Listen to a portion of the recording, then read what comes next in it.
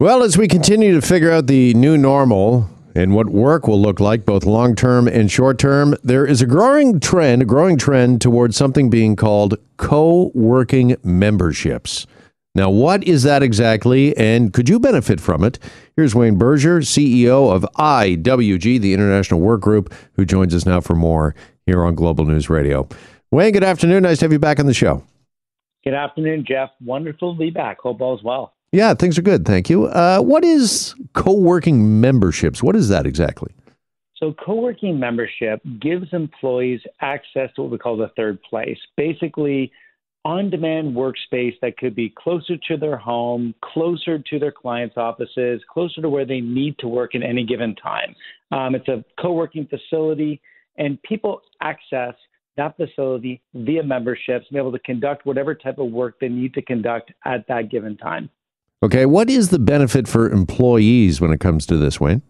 Oh, well, it's interesting. The benefits continue to grow. And I don't know if you noticed, the latest big name company to come out and communicate that their workers can now work indefinitely from a remote place is Amazon. Amazon came out 3 days ago announcing that all of their office employees can just work remotely indefinitely. But what's interesting is very few people, Jeff, want to actually work from home all the time.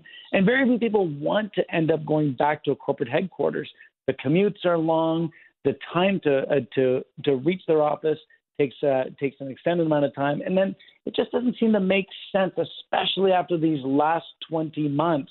So what we're seeing is more and more employees are looking for ways to drastically reduce their commute, to be able to continue to hold on to the elements that they've enjoyed by over the last 20 months, having had to work from home, but be able to access really great space. And more employees are calling for access to co-working memberships as one of their benefits. Not very similar to, for example, how companies offer gym memberships and fitness memberships as a benefit.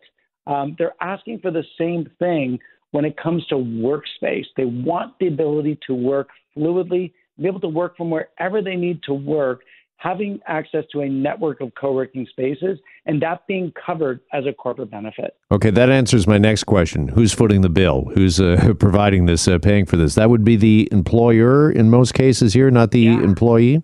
Well, what we're seeing is a number of companies coming out to begin to offer this as a benefit. So, for example, Spotify recently came out in which they gave all of their employees access to flexible workspaces and co-working as a benefit if it's something they choose to elect instead of going to a Spotify office or instead of working from home. Many companies are either footing the bill for the flexible workspace or co-working membership, or subsidizing the membership as well, recognizing that if the employees aren't heading back to an office, the reality is the company may not need the same amount of real estate under lease, which actually gives the company significant capital savings because they can reduce the lease footprint, they can reduce the capital required to spend to furnish and build out and staff, and be able to shift how they bring people back in. So it's really now moving to a place where companies are either subsidizing it in a full way or offering up a partial subsidy. Okay, this sounds kind of like a fourth prong, if you will, that has not been discussed until recently, because as you and I have talked, and so many others have as well, it was, can I continue to work from home? Do I have to come back to the office full time? Can I work in a hybrid model? But this co-working a membership seems to be, as I mentioned, a fourth option or prong. And do you think that is going to be key? Will a co-working membership be key when it comes to the battle for talent and whether you want to retain top talent in your company or you're trying to attract talent? I think it's going to be the most critical element. And the reason why is if you're a company, you now have access to a global talent pool. So you can access the best talent anywhere in the world and be able to support them and be able to bring them onto your payroll. But what's interesting is if you're a company accessing global talent pool, you're not necessarily able to open up different capital lease real estate around the world. So you need a place where your employees can gather to work that isn't their home, in which you may not be able to have a traditional regional headquartered, let's say. So the co-working membership and the ability to access a co-working location becomes that third place, becomes the critical place of those that workers can gather and be able to access and conduct a great day at work. So I think it's going to be a real critical piece towards attracting a global talent pool. But then also, as we talked before, 80% of companies are now offering flexible hybrid working solutions. And the most recent study from ADP came out stating that the number one work perk that employees were looking for is no longer salary and benefits. It is health and wellness. They want to work for companies that support their health and wellness. And they want the ability to be able to work flexibly because from a health and wellness state, the ability to be able to eliminate long commutes or eliminate long travel or just arbitrarily going to an office for no reason more than just putting your laptop and your phone down is nonsensical these days.